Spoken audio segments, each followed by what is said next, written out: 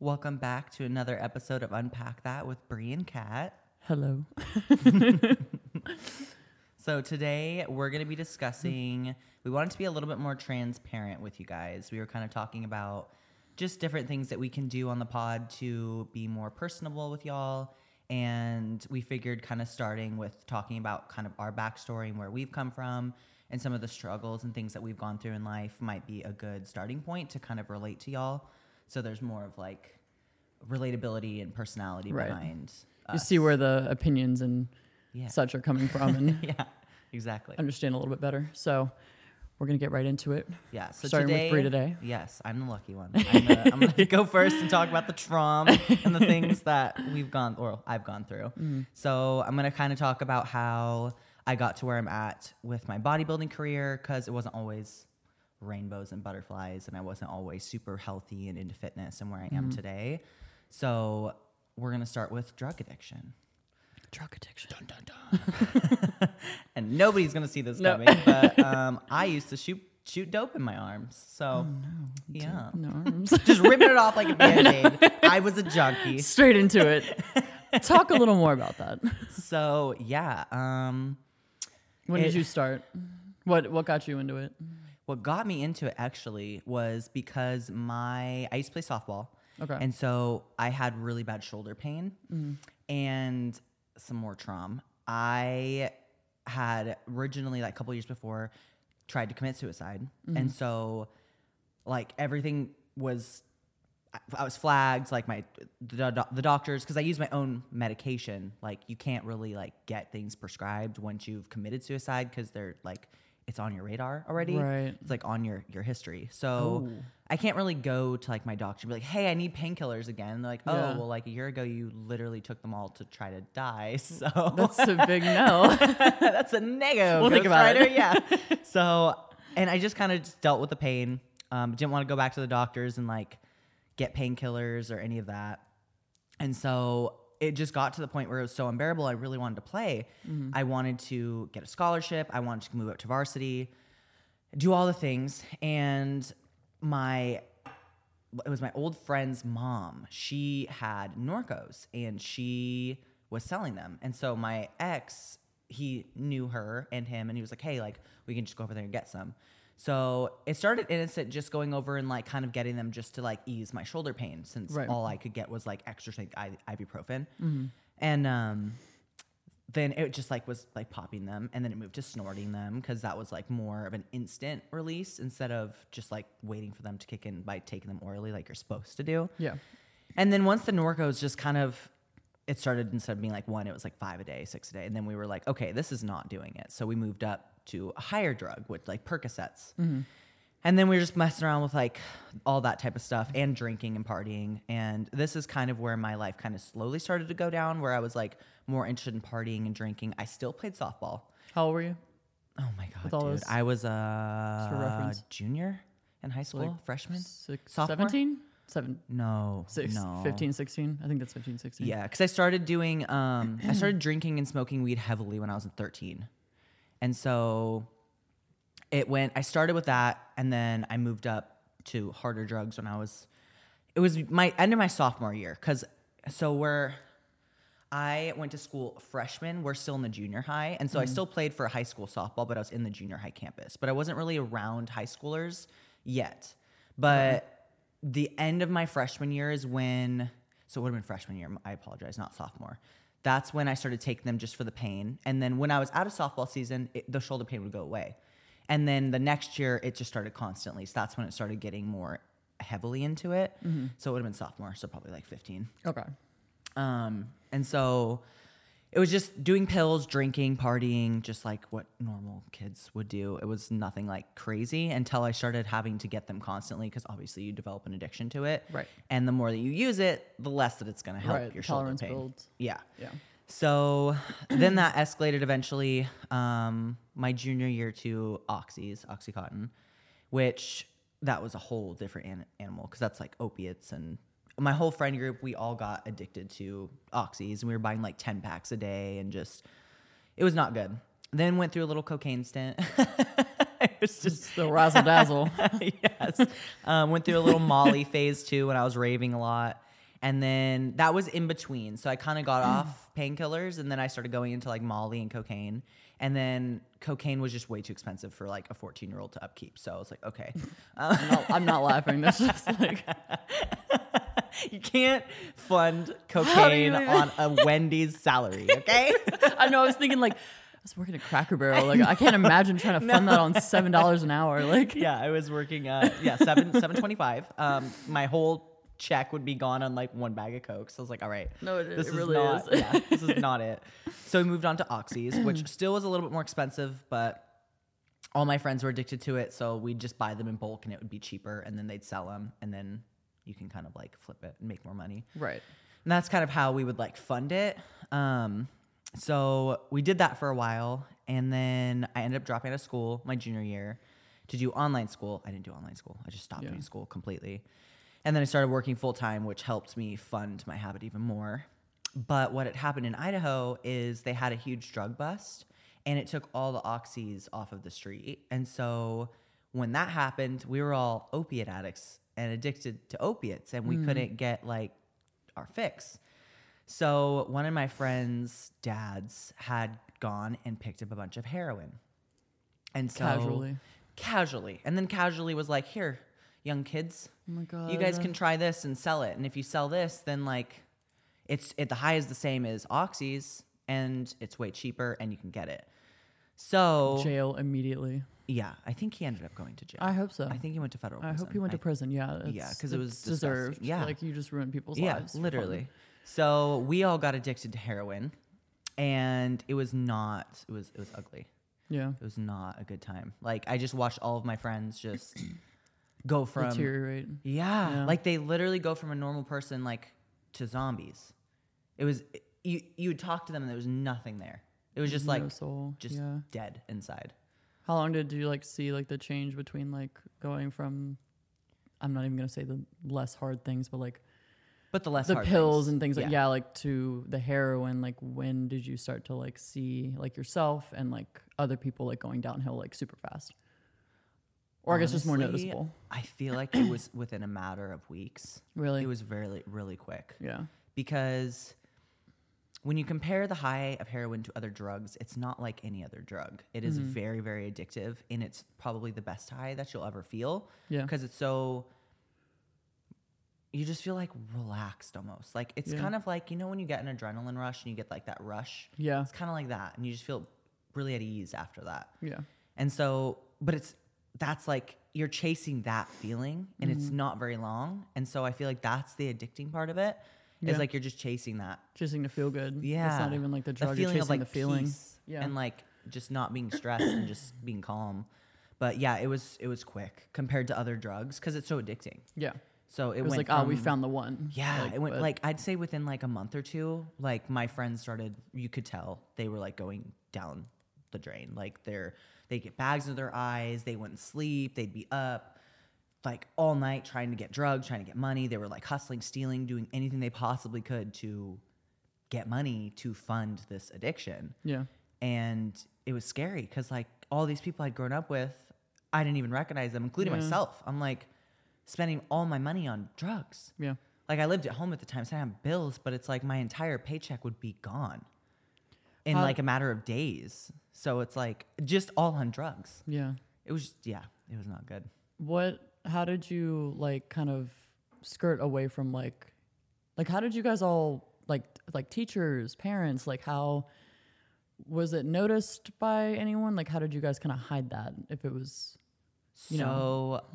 I wasn't in school, so I didn't have like any teachers to really during that stage. And then my coworkers and stuff, everybody that worked at my Wendy's, they all dealt heroin and did it too, so nobody cared. Okay. My dad... You just wear a lot of makeup and stuff. Yeah, I mean, I wasn't in a makeup phase too. Like, I've always been a functioning addict. Like, I still went to my full-time job. I still wore makeup. Like, I played softball. Like, I'm very good at still functioning in normal life. I think it's because, like, on an episode before, the masking, I think we're so good with just putting on a mask in a front that I'm okay. That too, and I feel like if you grow up in a stressful home environment, Yeah. like with a parent that's emotionally unsafe, then that's like your normal. So like Yeah. feeling in a constant state of, Yeah. you know, with that, it probably was just like, okay, well, you probably had a high tolerance to discomfort. So Yeah. that's my makes thought. total sense. Yeah. I think like not being home too, because I was not home a lot. I would literally get up in the morning, go to work, and then I'd come home, like change and leave. Like I was not home enough really Yeah. for my dad to really even notice. I think he probably just thought she's being a teenager. She's going to hang Right. out with her friends. Which is normal. It's Yeah. a normal thing for Yeah, he dads did to nothing think. wrong. Yeah. I mean, yeah. I feel like if he would have tried to like restrict me and like put rules and like you can't do this, I'm taking away your car.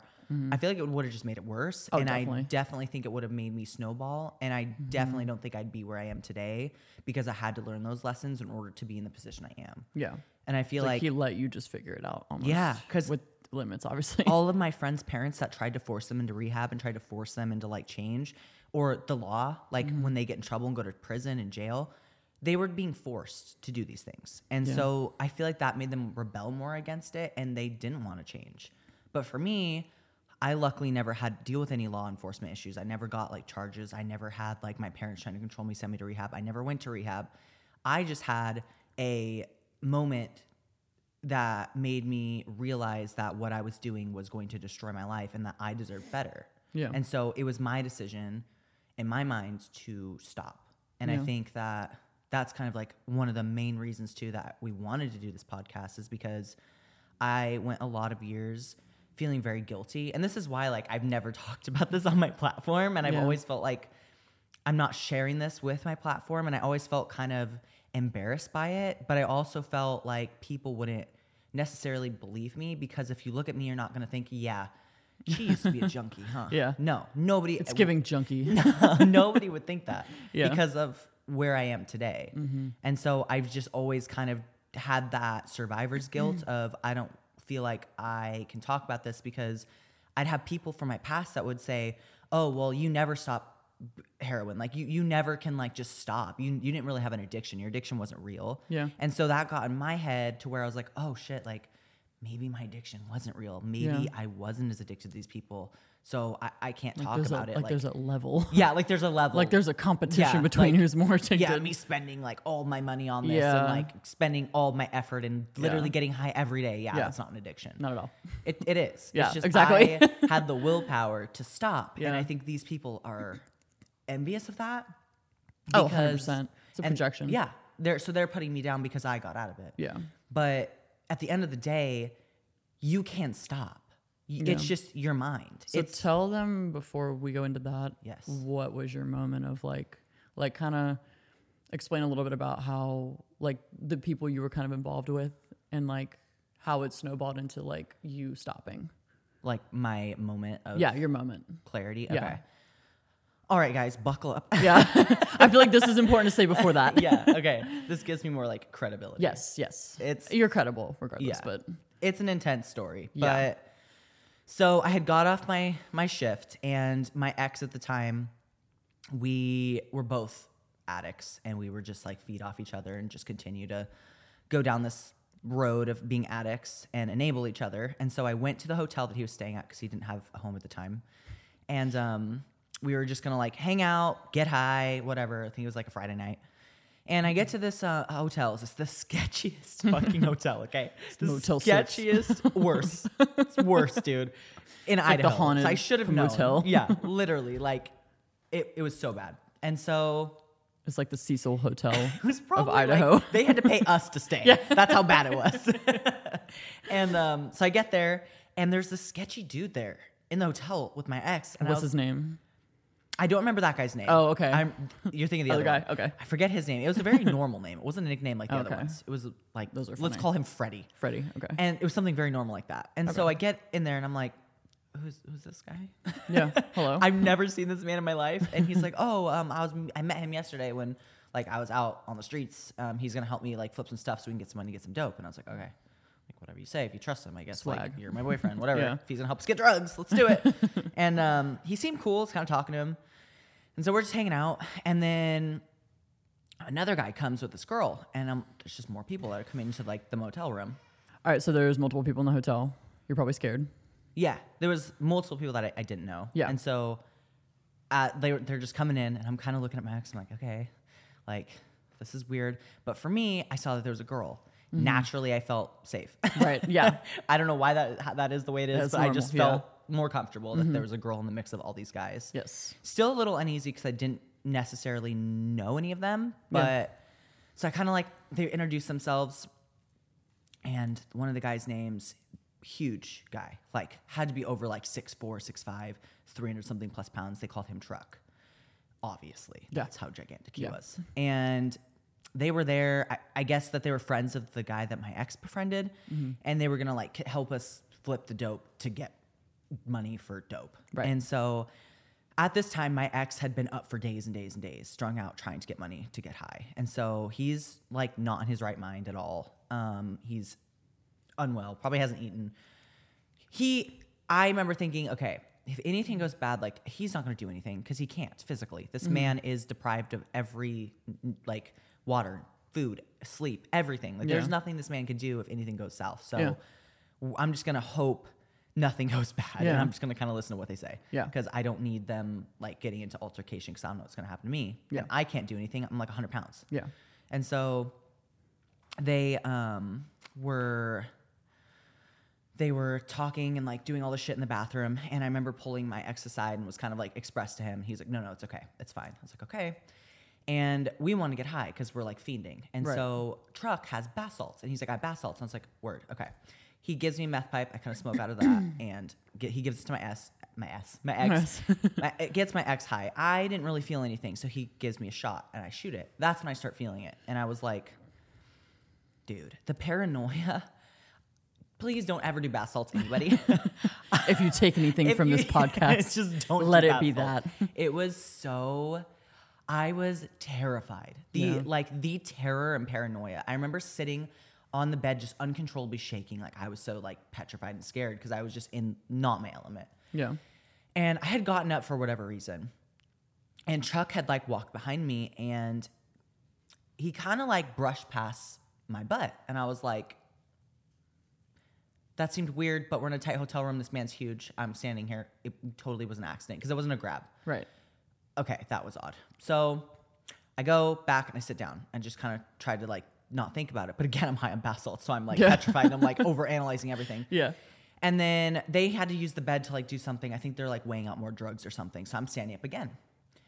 He does it again, but this time it's like a grope. Like my entire ass cheek grope. Like big chunk feel. And it was like a hold. And then like a shiver went down my spine when that happened. Because I was like, this is not a good, like there's something bad is going to happen. This is not good at all. And so he's like a shark playing, like just testing it out, like exactly, like bumping you and then like seeing what he can get away with. That's such a good, very predator. And so, and I remember he kind of like gave me this like predatory deafening smirk. Yeah, like just very. Yeah, I can the see narcissist smirk. Yeah, it was scary. And so I pulled my ex aside because they went back in the bathroom, and I was like, please don't say anything to them. But this guy has grabbed my ass two times, and he gave me this look, and I'm really uncomfortable. Can we just like pretend like we're going to get food or something and just not come back? Because this is not like, we're not in a good place, and I don't trust it, but please don't say anything because I don't know what they're going to do. They're carrying guns. They're carrying like... It feels like a show. Yeah. It literally feels like something out of like Shameless or something. Just something... Yeah. But anyways, I told my ex, don't say anything. Yeah. 2 times. I told him that. And he's like, okay. You probably didn't even hear it. Probably, I don't know. I have no idea. And so the guy comes out and he gets in his face. And I was like, oh, fucking, here we go. Was he like looking up to him like... Basically, yes, with his scrawny ass, because he had lost like all this. I was like, dude, what are you gonna do? This man is going to eat you for breakfast. Like, what are you gonna do? There's 3 of them. There's basically one of us, and I'm the one. You're nothing. One brain cell between the 2 of us. And he starts yelling at him, and this man just takes my ex down, just starts like onto the bed, starts beating the shit out of him. The other guy runs out. He jumps on, starts beating the shit out of him, and I'm like sitting there on the bed, like in tears almost, like, holy shit, what's going to happen to me? Like, they're going to beat the shit out of my ex. My ex is going to die. I'm going to get trafficked. Something's going to happen to me. Like, I was just terrified. And thank God for the girl that was there. Her name is Pistol. Pistol and truck. Dude, Pistol, she saved my life. Anyways, like, shout out her. She comes out and she kind of breaks it up. They pull him off and they're talking to my ex, like, what are you doing? Like, what the fuck? Like, why you fucked up? Like, what are you doing? And he's like, he's grabbing my girl's ass. And of course, Truck's like, no, I fucking wasn't. Like, she's fucking lying. She's a lying whore. Like, she's a slut. She's making this shit up. She's just fucking high. She's a junkie. I remember them calling me a junkie. And I remember that just like struck a chord in my head.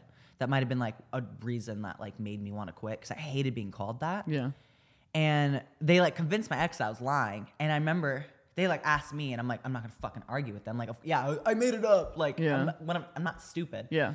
And then I remember Truck sitting in the back, and he's just kind of like sitting with his arms crossed, and he's just looking at me with that same smirk. It's embedded in my head. Like, I can see it. And like, if I ever see that man again, I'll beat the shit out of him. I'll help you. I swear to God, I will beat the shit out of him. You know that paddle I have in my room?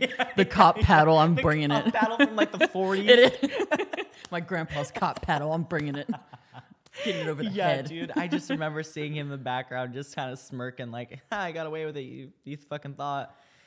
And I was like, oh my God, I need to leave. Like, I was literally shaking uncontrollably. I was like in tears sitting on the bed.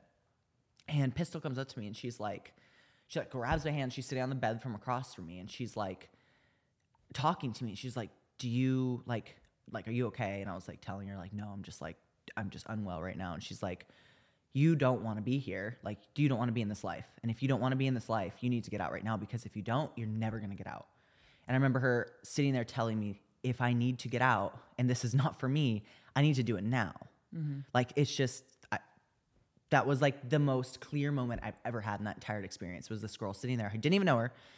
And she's explaining to me like, hey, if I wasn't in the position, because it turns out the reason these guys were listening to her, because I was like, how are they just like, get off of him? They did. Like, she's just barking all these orders. She just like, she's like doing all these things. And her parents, I guess, were like the kingpin or something. They were like a top dog. And so she like owns these people. And so what she says goes. Brilliant. Dude, It's like Queen of the South. Shout out to her. But she was like telling me, she's like, if I wasn't in this, I wouldn't be in this. I just have to be. And if you don't want to be in this, you need to get out. Because like, she was like saving herself through you. Literally. Yeah. And like, I just remember having that like moment with her. I don't even think she fucking remembers that, but like, it just resonated, and it saved my fucking life, because I was like, dude, you're so right. What the fuck am I doing in a sketchy motel room? It is 4 in the goddamn morning. Like, what am I doing here? Like, why am I smoking bath salts? Like, what the fuck am I doing? Like, no, I realized like, this is not what I want to do. And so I thought the night was over, but then Truck was like, y'all need to take me somewhere. And like, they're packing, they have guns and shit. And I'm the only one with the fucking car, of course. So my ex and I, we had to get in my car and we had to drive him to some house. He's sitting behind us, obviously packing. And I'm like, what if we die? What if he shoots us? Like, terrified. I thought like the worst was over, and it wasn't. And so he makes us drive him to a couple houses. And literally every house, I look at my ex and I'm like, can we please leave and go? Like, you have nothing in that hotel room. Can we just leave him here? Yeah. And he's like, no, we have to stay. And I'm like, because this guy was so concerned about getting high and getting drugs that not only did this guy put me in that position, I could have been sexually assaulted, I could have been kidnapped, I could have been killed, anything could have happened. But he's still making me drive this man around to do whatever the fuck he's doing in these homes, these dark houses that I don't even want to know what was happening. Yeah. Being held at like gunpoint. Yeah. Like, how are you putting me in that position because you just want to get high? And it just, the whole time I was like, dude, this man put me in such a bad position, and I can't even blame him because I also put myself in this position. So I need to rethink my entire, who I'm surrounding myself with. Like, why am I letting these people in my life? That this is not what I deserve. And it's so, like you have to self-reflect at some point. Yeah. Like, what? How? Like, how did I get here? Why is this my crowd? Literally. Yeah. And so we ended up taking him to this like fast food place, and he made us park on the opposite side of the parking lot. And then his friends in the car were on the other side. I remember he got out and was pointing at the car, and they're all laughing and shit. Because obviously he's making a mockery of it and like saying, oh, I'm making this bitch and this guy fucking drive me around to do all this shit. And like, I fucking got to grope her, and they beat him up. And like, then they think that she's a crazy lying bitch and blah, blah, blah. And then we take him to like some trailer that he was staying at. And I remember earlier in the night, he had told my ex, I like your shoes. This man gets out of the car and he's like, hey, what size shoe are you? My ex says, I don't know, it's fucking size 11 or whatever it was. And then he's like, take your shoes off. My ex takes his fucking shoes off and gives it to this man. And this man walks away just laughing. So my ex doesn't have any psychopath. Dude, he was a psycho. Yeah, like, this that's man not was even- psychotic. It's like, it's Like making us like, I'm crying. I'm terrified. I'm literally like 17 years old. yeah, Like you did this to a 17-year-old. and like got off on it. That's disgusting. Yeah. Like I hope nothing but bad for that man because that is so, looking back at it now, I'm like, Though it's like evil. Yeah. Like, that's honestly that would be considered sadistic. 'Cause Yeah. When it's a very simple definition. Like if you enjoy someone's pain, that's sadistic. So that's sadism. So that's what it was, and Yeah. that's evil. So yeah. I'm sorry I had to be a part of that. That's It is horrible. what it I can is. imagine his face is like ingrained. Like, Dude, yeah. Yeah, it's Like, like one of those people that's like months. won't I leave had your brain. nightmares about it for months after that. I would always like wake up because I have sleep paralysis. Yeah. And I would wake up and it would just be like, it would feel like I was just staring at him for hours in my sleep. And he would just haunt my nightmares. But It was like a hasn't for, blessing in years, disguise but- because I feel like that scared you so badly. Scared straight. Like Yeah. And then for days, so when you do bath salts, you can't sleep. And so my ex, he'd been up for like a week. So he passed out in my car. We went to a park for like, I think it was like 2 days. I couldn't sleep. I was just sitting there crying. I just wanted to go home so bad, but I couldn't just go home and be like, hey, Dad, I'm high on bath salts. Yeah. I have my strung out ex in the car. He's not waking up. I don't know what to do with him. He's homeless. Like, I didn't know what to do with it. So I was just sitting there. But like, it gave me some time to be like, what the fuck? I never want to do this. It was the longest couple days of my life, but it was so good for me to go through because like it just showed me this is what you're gonna be doing. You're gonna be living in your car up for days with sketchy people in a hotel room. And probably live a very short life. Yeah. Like with that some lifestyle ex that does not doesn't give a last. shit about me. Yeah. Yeah. So it was a good thing. And I remember I had a conversation with my ex a couple days later after he had woken up and I like went home and whatever. And I told him, I was like, I'm never doing this again. I'm getting clean. I'm done with this. I'm done with this lifestyle. And I literally told him, I was like, you would have done nothing. You couldn't have done anything. Yeah. If they would have started coming at me, you couldn't even defend yourself. Yeah. Like you Obviously. would have, yeah, you got the shit kicked out of you after you hit him one time and he beat the shit out of you. Yeah. Like you would have done nothing. And I matter more than that. And I have to put myself first. And I told him, I was like, I'm getting fucking clean. Like, I hope that you can get clean. Like, we can do this. At first, he agreed, but it wasn't his decision. And that's like the whole point is leading back into that. You Right. have to make a decision in your own mind that you want to stop. Because if it's not your decision, you're not going to stop. I had plenty of times that I could have stopped, but like, I didn't really want to. Yeah. Because you hadn't hit rock bottom. No, I yet. had it. Yeah. That was you my have rock to bottom. hit it. Like, You either have to hit it or you have to get so fucking terrified of like, I saw my future of what was going to happen. And that's what made the switch in my brain. Instead of letting the drugs dictate what I was going to do, I decided what I want to do. Like I'm going to stop. The drugs are not going to control me anymore.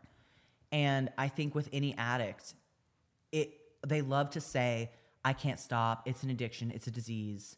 that's the narrative this country's It given is. It's you start and everyone knows if you do heroin once, you're never gonna stop. It's any drug. Meth, And that heroin. enables people to. I almost feel like it's enabling. It's like Dude, they want that. That's they exactly want you what addicted. they want. That. Like, have y'all ever seen Conspiracy, Snowfall about yeah. when cocaine comes into the country? They're literally feeding it to us. Yeah. They're giving us the drugs. They want us addicted. If they didn't want us, I'm gonna get canceled for saying this. If they didn't want us to fucking not have a drug problem, there would not be a drug problem in this country. It's true. Like, Well, the government wouldn't do that. Oh, yes, they would. They fucking would. And honestly, go into conspiracy theories like, another time. they're telling us like, oh, not like you'll get addicted. You're never gonna stop. Trying to scare us, but it's telling the addict you're never gonna stop. So why try? Yeah. You get to be a victim. Be a victim. Exactly. That's- Because you can stop. Yeah. I fucking stopped. And I never, until I moved to Austin, I'd never, ever met another person that had survived from a heroin addiction Yeah. in my life. And that's why I had such survivor's guilt because I felt like it just made me feel even more like maybe I wasn't addicted because I'm the only one out here. I'm the only one that's like survived this. So maybe they're right. Maybe that this is not, I just wasn't addicted.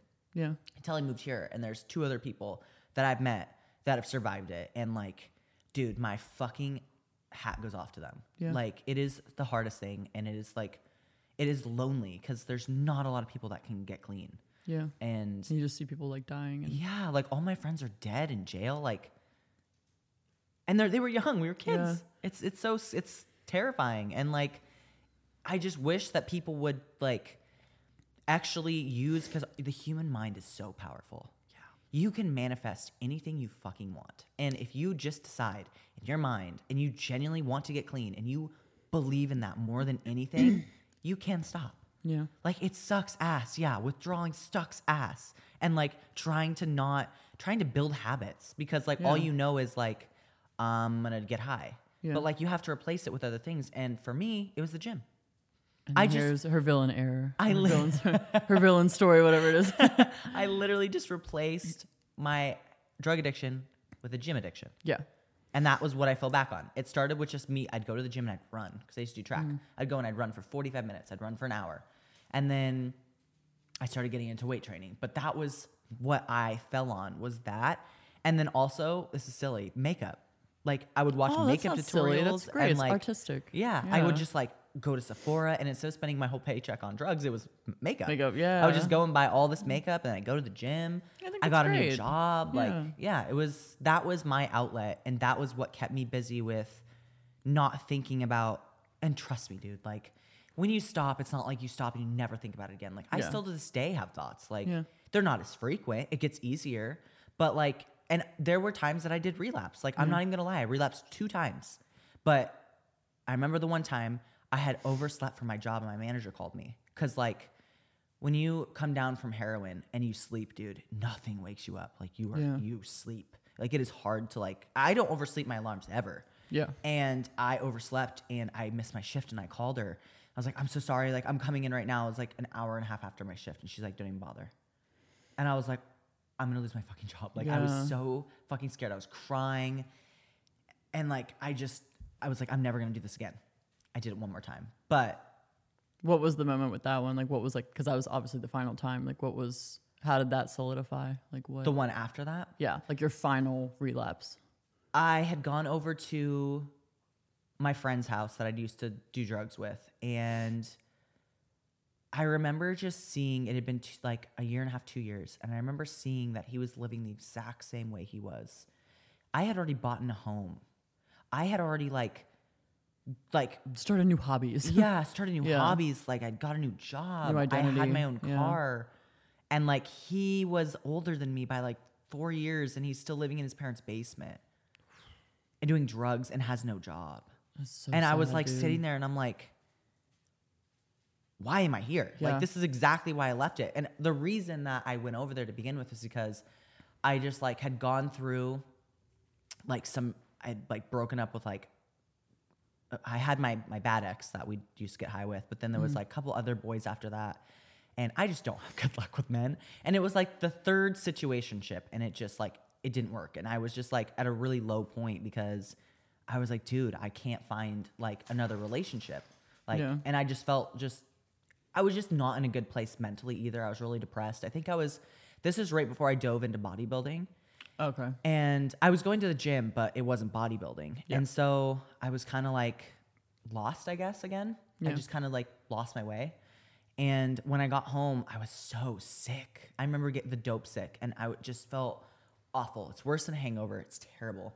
And just thinking, okay, why am I doing this? Yeah. The high isn't even worth it anymore. Like the come down sucks, the dope sick sucks. And then looking at like my friend, and that friend actually recently died. Like, I think like a year ago, he overdosed. Damn, dude. Yeah. That's another one. Yeah. And then this past couple weeks, I wasn't like friends with her, but you knew her. I knew her. Yeah. We went to school together. We were in the same grade. And she relapsed and died. Like, you said she got out of jail, I think? Prison Prison. for a long time. And then she got on immediately relapsed. Yeah. Yeah. And do you think that's why people, when you said earlier, people that are forced into quitting, Do you think that's a lot of the times why they do die and relapse is because like jail doesn't actually fix the problem? Like they should be in rehab. They should be getting I don't even think rehabilitated. rehab like really. yeah, or well, yeah, anything like because they're not choosing it, they're going to relapse. Like Yes, I think yes, but I also think when an addict gets out and hasn't done, and this is why I got so dope sick. ooh, you told me about this. Yeah, you do the same amount that you used to as a like normal everyday junkie. If you haven't done drugs for months, like, and you do the same shot that you did, like that's a lot for your body to take all at once. And so I think that's why most of them will overdose because they're not thinking, oh, I've been clean for a year and a half. Maybe I should do half the dose. Yeah. They don't, that's not what a junkie, we don't think like that. We're like, oh yeah, that's what I used to do and I'll be fine. yeah, No, like that, you're going to die. You don't have the tolerance anymore. Yeah. And so I think that's why. But I think leading them to that point, yeah, I just don't think that they have made that decision in their mind that they want to stop. yeah, Because it's the system that just drills it in your head that like if you start it, you're never going to stop. Yeah. And it gives them an excuse. If you take that away, what are you going to fall back on? Yep. Because you don't want to think that like you're the piece of shit. But Yeah. that's what you have to like, realize oh, when you're an no. addict, that you're a piece of shit. yeah, You need to stop. You are literally the scum of the earth. yeah, So it's like if you take that out of it, like, oh, I'm like, I once I do heroin, I'm never gonna stop. Take that out of it. You just have to look at yourself, and Yeah. it's like, hey, you can stop. Yeah. You're just choosing not to. You're creating a reality of Exactly. that's your narrative, And and you whatever can you tell change your yourself, reality yeah, whenever you Yeah, want to, and exactly. that's what they need to like. More people need to talk about that. Yeah. Because you can stop, but you need to make that switch in your own head. I'd never heard that until I met you. Honestly, I went by that narrative of like, oh, you've done heroin, okay, you can't stop. Like, Yeah. Because there's what no, either people don't want to talk about it, one, I'm an example of that, or they genuinely don't get out of it. Because I have not met that many people that have actually quit. yeah, and it's At because of all. that narrative. Yeah. Probably. And Like, it's sad. And I wish that we could change that as a society, like, and make it more known about how powerful your mind is, even Yeah. at your most vulnerable state. Like being an addict and addicted, you can stop something, but it has to be your decision. You just have to mentally put every ounce of effort that you have into that. yeah, It's almost like you're lying to yourself in a sense, like saying like, yeah, I'm not an addict. I'm stopping. I'm not an addict. Like Delusional. Just be delusional. Yeah, about just everything. Tell yourself that you're never gonna do it again. Yeah. And like just tell yourself that while you're coming off, you feel like shit, you're throwing up, you can't eat. Just tell yourself that you're just sick. You're sick. Don't say you're withdrawing. Just say you're sick. Don't tell your brain it's because you're coming off drugs, because then your brain is gonna say, okay, but like then let's go get drugs. If like we're feeling this shitty, the cure is drugs. Yeah. No. Just tell yourself that you're just sick. You had food poisoning or something. Yeah. I'm just sick. I just need to get through these first couple of days. And it's just a couple fucking days. Yeah. Like, I would rather go through a couple of days of being sick as shit and then be free of a drug addiction than not. have a drug addiction. Die from Yeah. drugs. Yeah. yeah. That's like, it just, I've never understood that logic. But I think, and this like kind of going to school for it was kind of what made it click. But it's, to me, I see that there is and this is just, it's an opinion, but like people who do drugs have like trauma, like they're not able to cope with reality, like at all. So it's like to choose to stop doing drugs is to also have to choose to address the reason you started drugs, which is trauma. And the problem with that is that this country stigmatizes trauma. And so as a result, like, do you think anybody actually wants to be homeless? No. But people who are homeless are a lot of times, they have drug problems, and people that have drug problems have trauma. And so the problem is the stigma, because we're judging these people. And, you know, of course, like you said, it is scummy, because after listening to the things you've gone through, those people are very scummy. But I think it starts with addressing that first, making trauma normal, like giving people 100%. resources. Like we need to change it to, if we see somebody with a drug problem, that means they're going through something severe. There is something so severe in their background that they're not able to cope with reality, and that's the humanity of it. You know, like there's still a person in there, unless they're a psychopath like Truck. then they're not a person, and he can literally die. Literally die. But He can like, die 1,000 deaths. yeah, Hate but that like guy. when I see like somebody that's homeless and they're older, like a woman, like especially in Austin, there's a lot of homeless people. But like when I look at them, you can see it in their eyes. Like there's just pain there, and Yeah.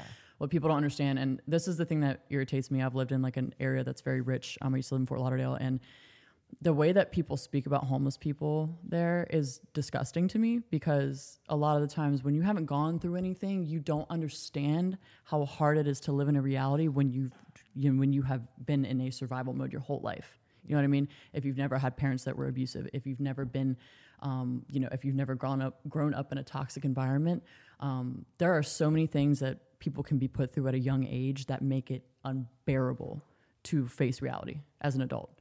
And if you don't have a parent that can coach you into life successfully, of course they're going to turn to drugs. They don't have anything. They don't have family. They didn't learn how to. Their brain didn't develop. It didn't develop properly. You know what I mean? So it's like, it sucks to see that certain people with like so much privilege to live a good life could look at somebody like that and not even feel like, wow, like, maybe, I don't know, just like we need to give people more resources is what I'm saying. Like, and stop that narrative of like, you can't quit. Oh, you're a junkie. And like, gross. Like, Yeah. Except for Chuck, like I said. People like Chuck, literally, like I'm not throwing everybody in that category, but like, I think that's the problem, is we need to see it as a trauma problem, not a drug problem. Who wants to just shoot heroin? No one. Do you think you grow up in a normal family and just go shoot heroin one day? No, you don't. You literally go through that shit. come from traumatic yes. backgrounds or experiences, or they like something had to have pushed them to that point, because it's pain. Like I'm sure Dave is not gonna go shoot up heroin. No. Like he But grew up in a solid household, but like people that go and shoot heroin have had something that pushed them to that point. Addiction is just pain that you can't cope with. I think with is. my like mix of my shoulder issues and like having that kind of start me on the track of that, but also growing up with my childhood with my mom and like that, I'm not blaming her necessarily, but I think the trauma and like just I had to grow up really fast, and I think it kind of took away my being a kid. Yeah. And I think that maybe Definitely. turning to drugs was like my time to like, I don't know, have fun and like. Well, not even go have and- fun. I think you just weren't able to cope with how painful it actually Well, was. that too, You know, yeah. because when you're surviving a narcissistic parent, a toxic parent, whatever it is, you aren't allowed to feel anything that doesn't cater to their emotional needs. So it's like you had to shove all that down, and then of course you're going to turn to drugs. Like you don't. Yeah. That dynamic was probably so confusing for you and so painful, and that's not the way that a mother or any parent should be. You're supposed to be nurtured. You're not supposed to be terrorized. So, Yeah, it's 100%. I can see where that kind of just turned, Yeah. But it just goes to show like you had a painful background, and And that was everybody that was what it went. that my whole circle of friends that I used to get high with and do drugs with, they all of them had some type of background, some type of trauma.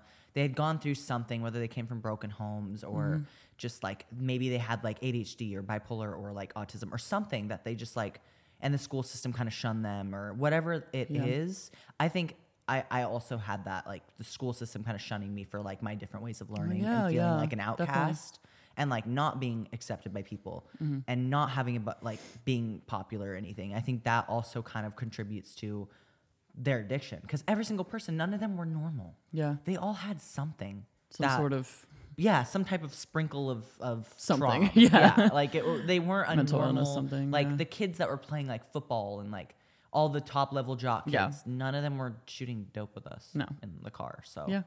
I mean, And it's like it's easy to sit there from that kind of position, like as a higher up, like normal background, and be like, yeah. But it's like look down on people, but it's like you have no idea. Like you don't go home and wonder what it's going to be, Like you don't have to wonder which version of your parent you're going to get that day, like or if they're even going to pay attention to you, or sometimes it's just emotional neglect, and like you said, like ADHD, like if you're not medicated, and I've seen this a lot in Florida, and just as really in Florida, but like people who are like unmedicated ADHD and they've got that trauma background too, they turn to like cocaine, because cocaine is just like Adderall. Like, Yeah. so it's like you're getting that dopamine, and then addicted to it. So it's like, and like, oh, you can get addicted to Coke. Yes, you can. You can get addicted to that dopamine hit. Like, yes, you. Especially I've met if you plenty of have people.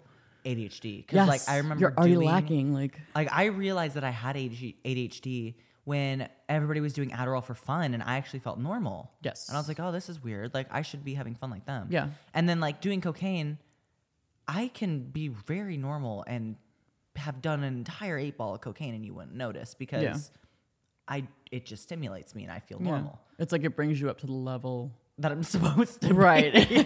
And that's why people do it. Like, you know, if you can't get prescribed Adderall, it's like, well, it gives you Cocaine. the same feeling essentially. It does. You know? So It's a little bit more intense. Yes. But it's basically the same feeling. That concentration, that focus that you get.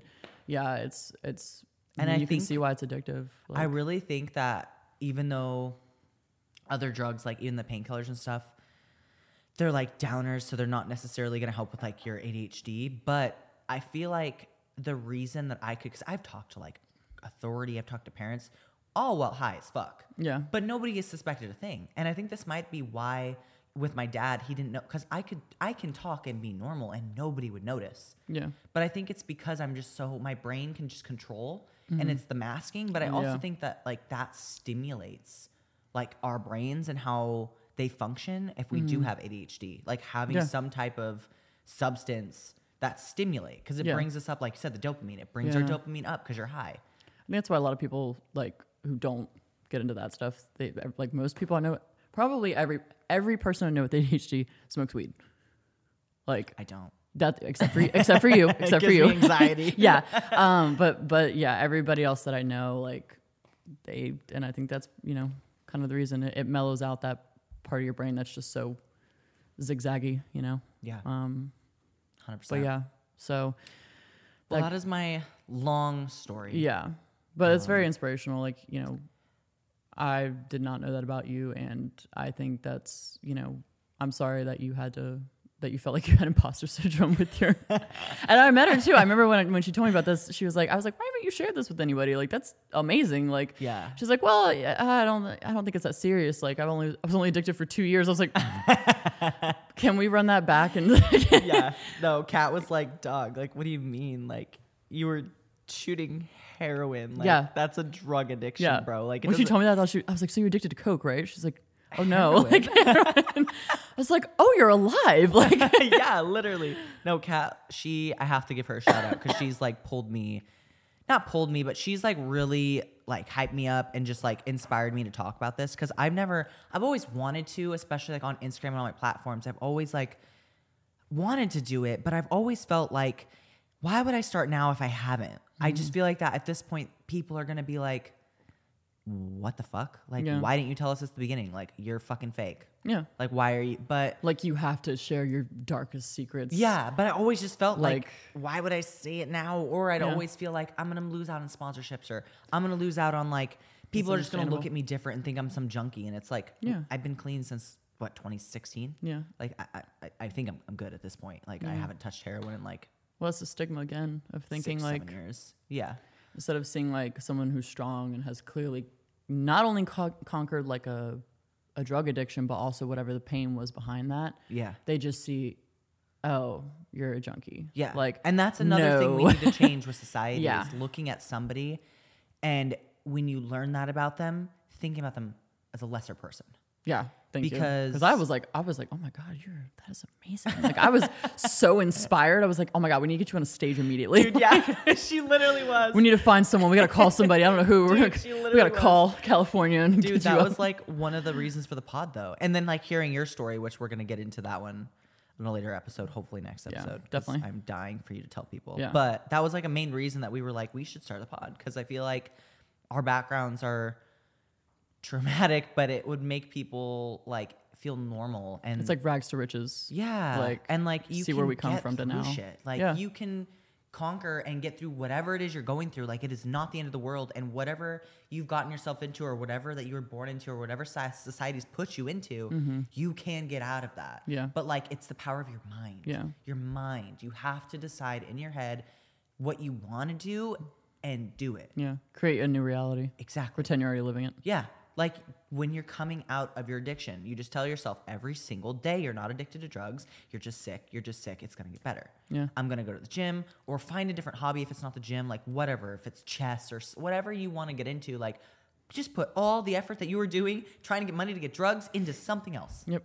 You got to distract your brain. You have to stop thinking about it. Like the first year after I was better and not sick, dude, I was going to festivals. I was going into the gym. I was running around buying makeup. I was shopping. I was literally anything and everything I could possibly be doing. I was always doing because I was constantly trying to stay busy, because you have to distract your mind, because as soon as you don't, you're going to start thinking about it. But you can't obviously keep yourself busy 24/7. So when that happens, you need to like sit down, be okay with it. Okay, I'm having these thoughts, but I had a note in my pocket on why I did this when I quit cigarettes too. Why? Pros and cons. Mm-hmm. The pros there was absolutely nothing. It was 0.52 seconds of being high. Great feeling. Heart. And then there was like a million reasons why I did not want to do that. I would refer to my note. I hope Truck was on that list. Truck with like I'm like an X through it. He's living rent free in my brain right now. Like we need to track him down. I need his government name immediately. He's honestly probably dead by now. God, I hope so. I'm sorry. I would never wish that on anybody, but, no, but he's a piece of shit. On him, I respectfully. Yeah, but also shout on him because I'm clean now and he's probably not. So I hope he sees you on the stage. But yeah, I had a fucking list of pros and cons, and I would just read through the pros. I get to like number 2, and I was like, okay, you're right. Like I just don't want to do that. It's not worth it. And I would just refer to the list all the time. I lost it at some point, and I'm really mad. I wish I kept it still, but just like little things that you can like do to distract your mind. Yeah. Like, or when I used to have a bad cutting problem, I had a little silly band, and anytime I'd think about that, I would snap my wrist. I've seen that's a good one. Yeah. Yeah. You could do something like that. Just anything to distract your mind from whatever you're thinking, whether it's self-harm, addiction, anything negative that you're trying to get away from. You need to find something. Or, dude, I would go to the fucking gym. Sometimes I go to the gym twice a day. Like, if I'd immediately start being like, I'm going to get high, but I'm going to go to the gym instead. Different kind of pain. Yeah. Good kind of pain. Yeah, I'm going to go run on the treadmill for 45 minutes straight and see how fast I can go. Yeah. And that's like the pain that you'd be craving, you know? You get that. Or I'd go get another tattoo, hence why I'm covered in tattoos. Yeah, yeah. Hence why I got all my tattoos in like the first 2 years. Because Yeah. I'd be like, oh, I really want to go get high, but I'm going to get a tattoo. That's what I've heard people. I saw somebody say it the other day, like, oh, like, what did you do instead of self-harm? It was like, get tattoos. Literally, yeah, because it's the same feeling. It's great. Yeah, but like, and you've got a high pain tolerance. exactly. It's like, yeah. So anything that you can do to just distract yourself, like just and find eventually you that. want to be able to actually get through the pain instead of like finding ways to like healthily self-harm. I don't want to say, but like, you know, actually putting just put that at energy into peace. something positive. Yeah, instead of like I'm going to, you know, I'm doing this because I'm in pain. Like it's like you take that pain and you actually heal. And I completely understand that. Like it's like I probably should have gone to therapy or something. And honestly, I wish I would have, because I really, dude, like I just kind of got through it and just put everything to rest and was just like, it is what it is. I'm happy with life. I've come to terms with it. I'm not going to fight it. And I really didn't think of anything until I actually met you and you kind of put things together. And I was like, oh, wow. I had like a come to Jesus moment. I was like, that makes a lot of sense why things are the way they are. And I never really like sought help or talked about it. I just kind of dealt with it in my own mind. And just after a couple of years, I just realized that there's no reason dwelling on it. I'm just going to, and it is what it is. And so I don't think about it anymore. But talking to you, I feel like that would have just given me clarity a lot faster instead of like fighting the demons constantly and wondering why are things this way? Why is it this? Why is it that? Yeah. But yeah, so therapy or talking to somebody that can help. Yeah. Like a different set of eyes. Yeah. Like outsider's perspective. And another thing, if you're trying to quit drugs, I went and I confided in my dad. I like confided in somebody that I could trust and I just told him everything. Yeah. And like, I feel like that helped me kind of air everything out. And I felt like I wasn't carrying this weight on my shoulder anymore. But I also like have such a good relationship with him that I did not want to let him down by going back again. Yeah. So like being able to come clean and tell everybody that, it's almost like sometimes when I announce a show, I want to do everything I can to do that show because I've already told everybody I did it. So it's like I have to now. I can't what am I going to go back and say like, oh, Never I mind. didn't do it, I relapsed. No, like I Yeah. literally, I told him, and I told him I'm going to stop. So it's like, I have to. Yeah. I have no choice. I can't just go back on my word. Yeah. But like, tell him that, and then at the keep same doing time, it. I genuinely believed I was going to stop. Yeah. So because people, junkies all the time say, oh, I'm going to stop, I'm going to stop, I'm going to stop. My ex did that to me all the time. But you genuinely have to believe it, and you have to confide in someone that you don't want to like let down. Yeah. And then, yeah, it just keeps you accountable. Yeah. Keeps you So, like motivated it's too, another I'm sure. pro tip. Yeah. And that's probably like knowing somebody cares about your sobriety and like cares Yeah. about your life and your state of mind. Just overall, you know, I think Yeah. that's more motivating than a lot of people who don't have anybody that cares about them at all. And of course they wouldn't stop, you know. So Yeah. I'm really glad you had somebody that helped you like stay on track with that and pull Yeah. through. I mean, he didn't even like, he just listened. Yeah. Like he didn't, No judgment. Like, no, he yeah. was just more so curious. He's like, Yeah. well, what did it feel like? Or like, why? bath salts. I don't know if, Is that Epsom salt? Are you snorting I Epsom don't know salt? if he knows about that part. Oh, He will now. I'm but so sorry. Sorry, Dad. Wait, you mentioned it earlier. I know. I just don't think I've ever told him that. I've never Okay. told him that story before. He's, I've never Dad, really, I hope you're okay. I've never told anybody that story really. Really? No, because it's so traumatic. And again, I just I'm felt like traumatized nobody listening would to it. believe me. I just, because it literally felt That's like horrible. a movie. That's It literally horrible. felt so unreal. As I was living it, I'm like, am I, pinch me? Like, what is Yeah. happening? Like, how is this a real thing? Like, this does not happen in real life. Yeah. You can't make those details up though. No, Like, it's just, you I just can couldn't. vividly, I could take you back to the hotel room. I could take you to the area that we dropped him off. Like, I could take you to that fast food place. Like, I could literally, It just lives rent free in your brain. yeah. Like it's it was vivid. Anybody that knows Idaho, it's at the Cabana downtown, that motel. And then we went to Garden City on Chinden. That's where the trailer parks were and the fast food place. The trailer parks. Trailer parks. Yeah, like it was the last on the top floor. It was the farthest room on the right. I can imagine why that's so. It's core memory. It was traumatic, but it's my story, so Well, I'm glad that I could share on this platform. And proud I of you hope for that- sharing. Thanks. And I think that's going to touch a lot of people. And, you know, again, we wanted her to share this because I think a lot of people have what's known as learned helplessness, which is you tell yourself a narrative that limits your potential and the things you are capable of doing. And everybody does it. We all have a limit that we think we have, and you don't.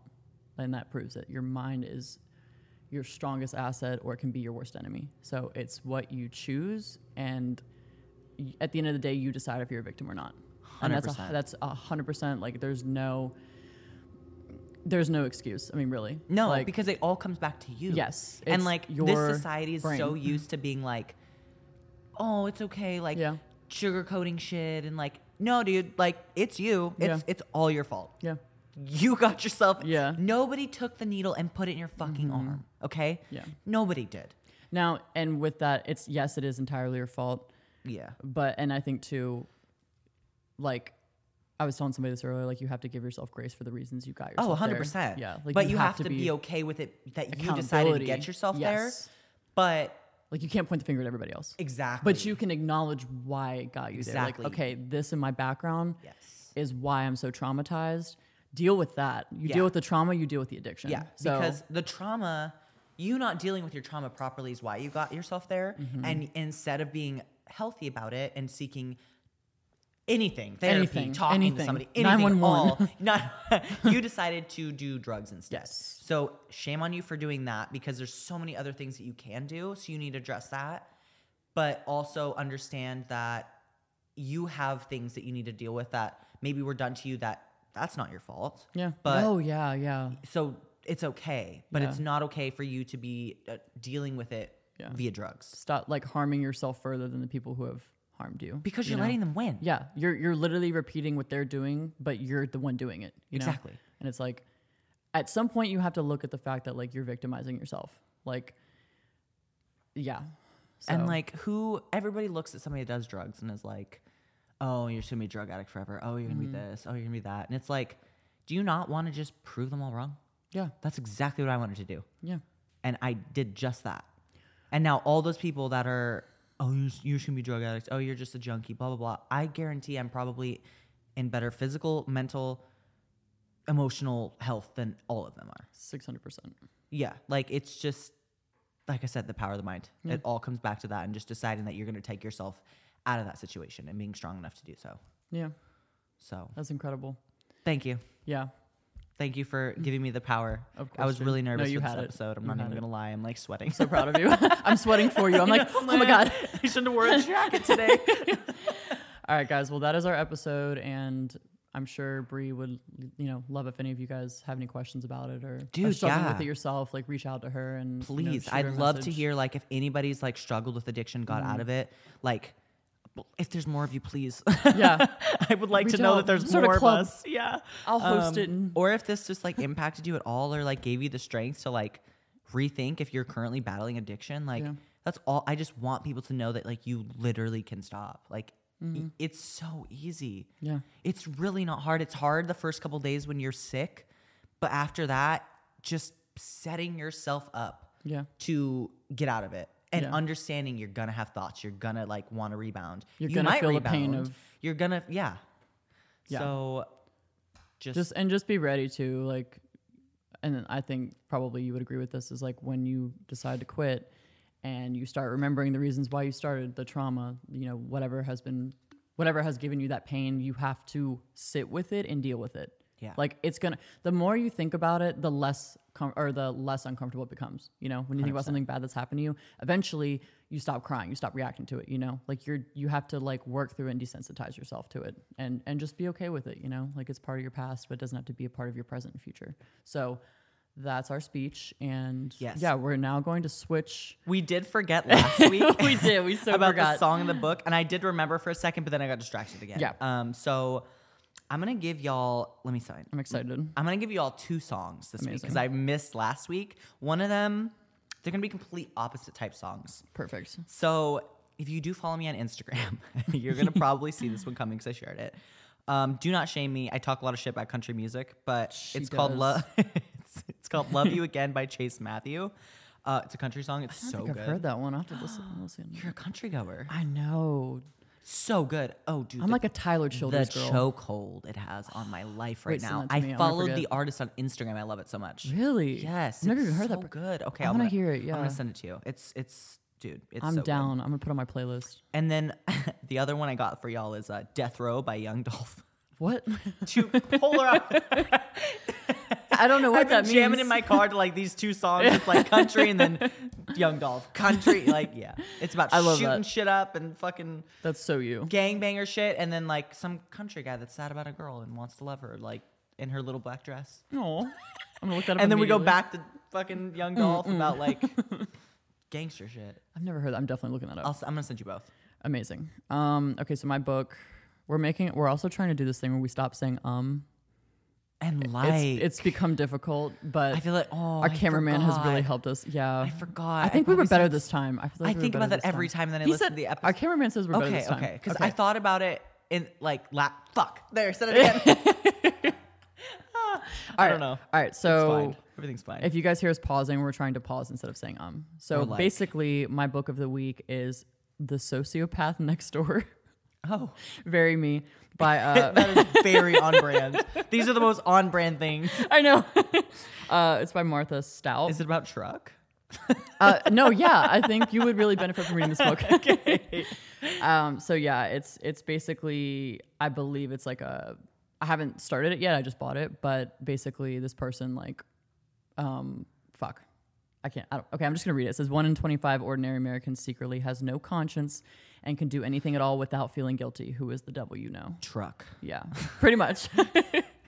So yeah, it's I think it's gonna be really good, and I'll give you guys an update next week. But I would definitely, if you're interested in the mind at all, if you're interested in human behavior, I would definitely check this one out. It does help with.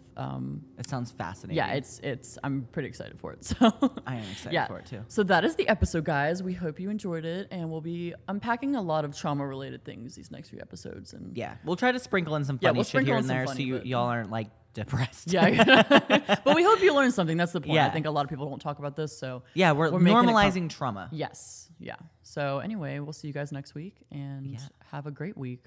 Okay, bye. Bye.